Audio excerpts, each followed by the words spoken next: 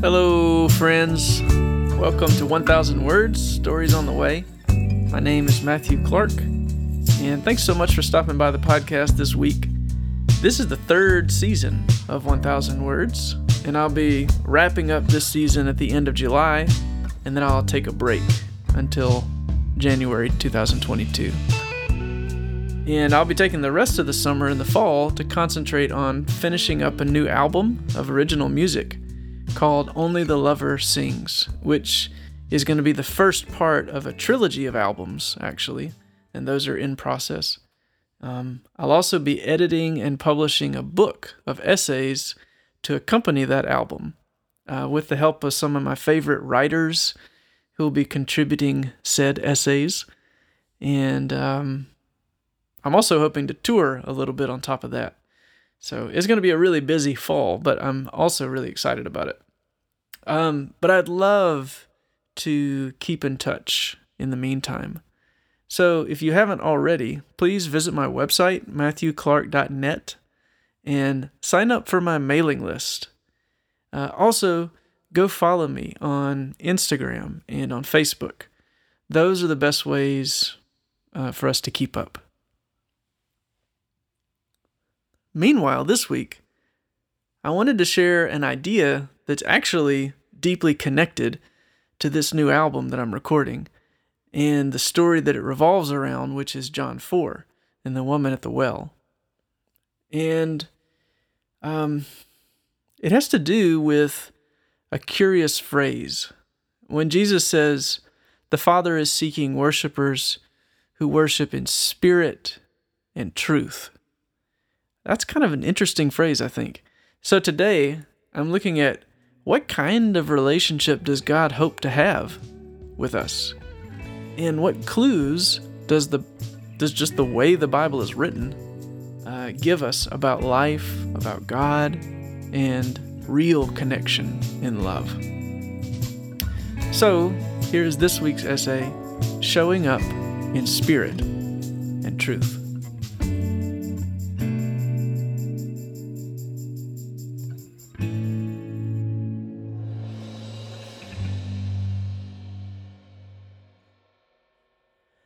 There are plenty of very uncomfortable things in the Bible, and it can be hard to discern the underlying rationale to their inclusion in the narrative.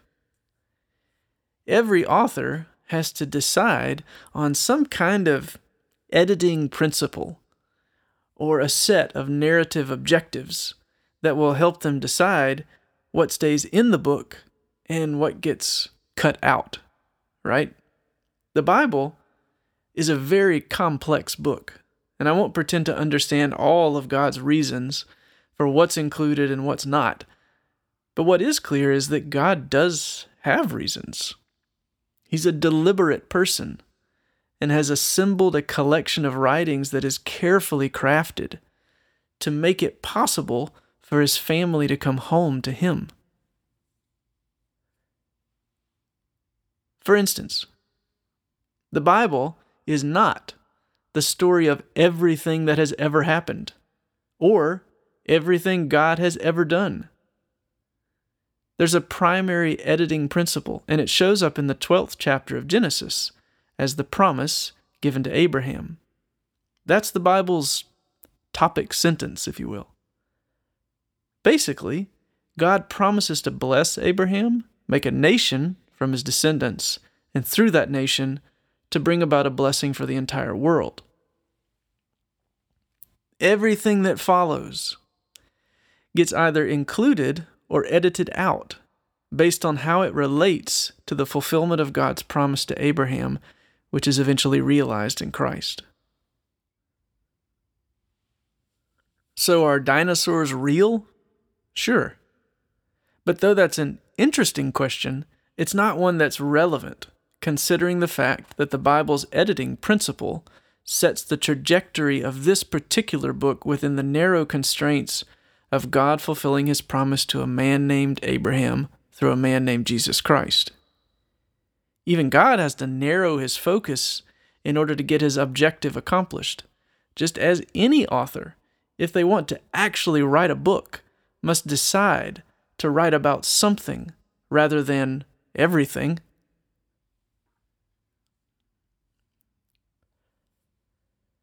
Today I read Psalm 88, which is one of those uncomfortable bits I mentioned. It's not the only uncomfortable psalm, but unlike most psalms, it doesn't resolve by the end. There's no closure. Let me just read it. You can see what I mean.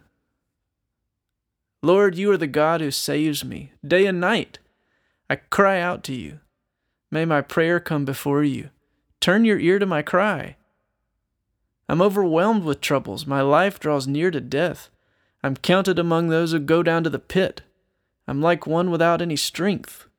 I'm set apart with the dead, like the slain who lie in the grave, who you remember no more, who are cut off from your care. You put me in the lowest pit, in the darkest depths. Your wrath lies heavily on me. You've overwhelmed me with all your waves. You've taken me from my closest friends. You made me repulsive to them. I'm confined. I can't escape. My eyes are dim with grief. I call to you, Lord, every day. I spread out my hands to you. Do you show your wonders to the dead? Do their spirits rise up and praise you? Is your love declared in the grave? Your faithfulness in destruction? Are your wonders known in the places of darkness? Or your righteous deeds in the land of oblivion? But I cry out to you for help, Lord. In the morning my prayer comes before you. Why, Lord, do you reject me? Why do you hide your face from me? From my youth I've suffered. I've been close to death. I've borne your terrors, and I'm in despair. Your wrath has swept over me. Your terrors have destroyed me. All day long they surround me like a flood. They've completely engulfed me.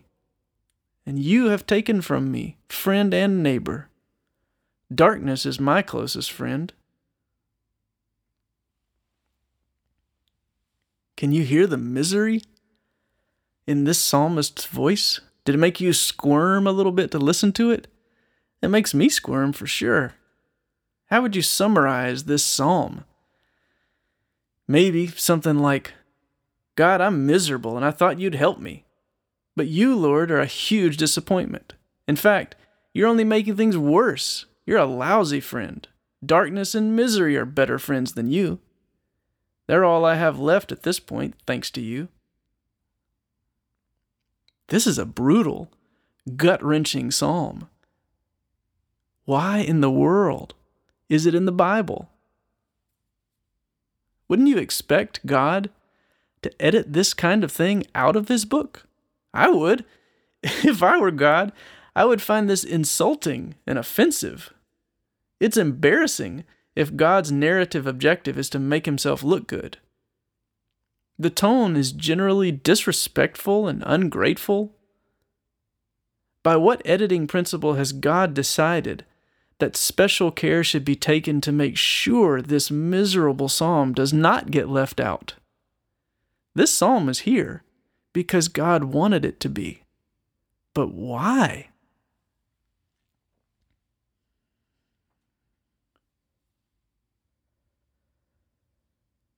Let me skip over to another uncomfortable moment, this time in the New Testament.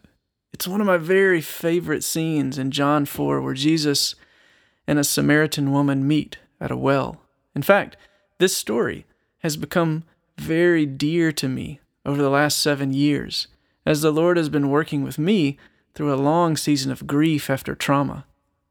The album I'm recording right now is based on this scene.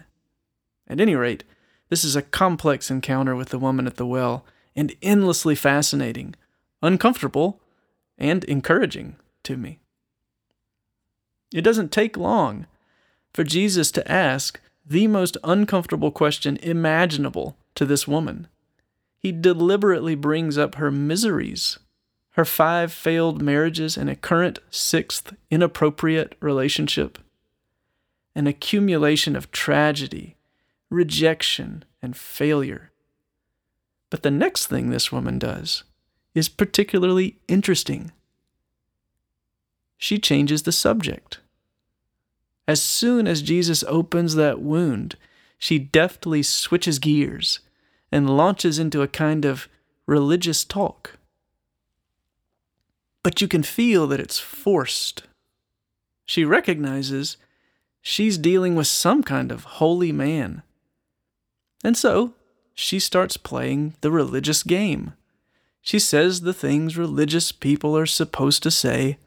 She asks the questions spiritual people are supposed to ask. And what happens next is something that may shed light on an editing principle that helps us understand why things like Psalm 88 get included in the Bible. Jesus accepts her redirection and pretension, but he doesn't give up. She's asked him, which mountain does God approve of for worship? It's a technical question. She's trying to steer the conversation away from personal issues. But Jesus says that God doesn't really care all that much about this or that mountain. There is no magical procedure, temple, or mountain. What God is really interested in are people who will worship in spirit and truth. In other words, people who will stop playing religious games, stop with the lip service, stop with the pretension, stop saying the things spiritual people are, quote, supposed to say. God is looking for people who will be honest about who they really are, right where they are, as they are. God wants people who, like the writer of Psalm 88, will make themselves available to God in a way that you might think would get you struck by lightning. Edited out of existence for being brutally truthful. At this point, the woman at the well seems to speak with a sort of hopeless sigh of despair. Yeah, you're an idealist, I can see. Good luck with that. I'm sure that when the Messiah shows up, fat chance, everything will be hunky-dory. She's done with this conversation and starts to leave. But Jesus says, in effect, right there. There you are. There's the real you. Well, here's the real me. A tired, thirsty Messiah who's been looking for you.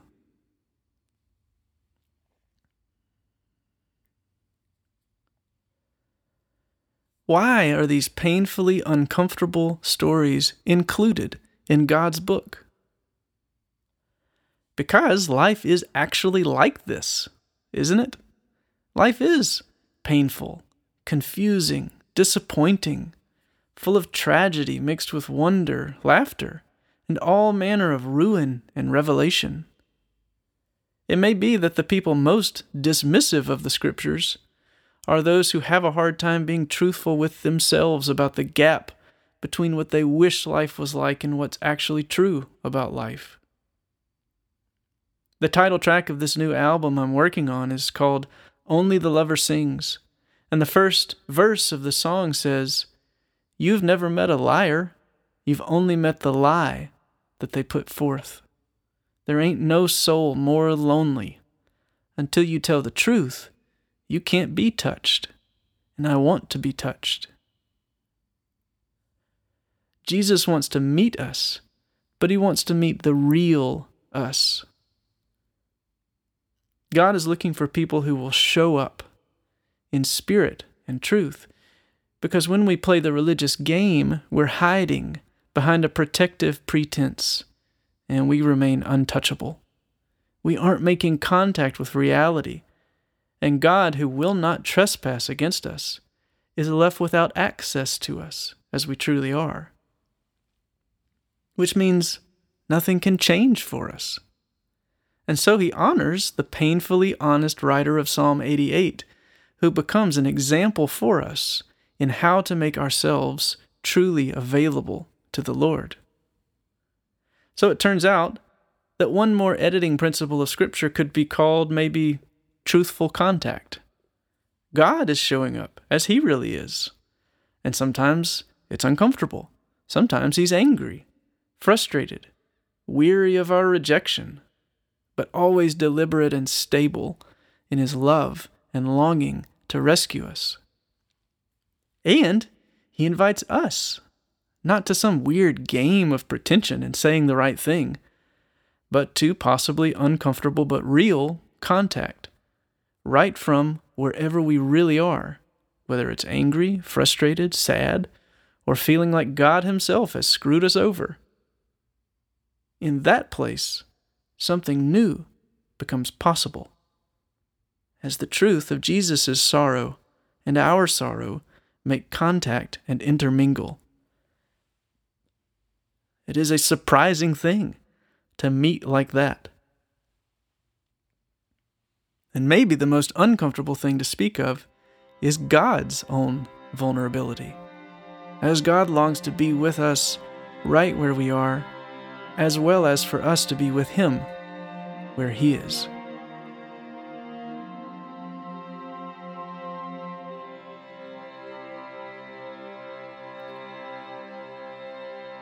I kind of like the custom lately of writing a short prayer to close. Prayer is often very hard for me, and I think writing prayers really helps. So let's pray together. Jesus, Scripture says you were very tired when you got to Jacob's well that day.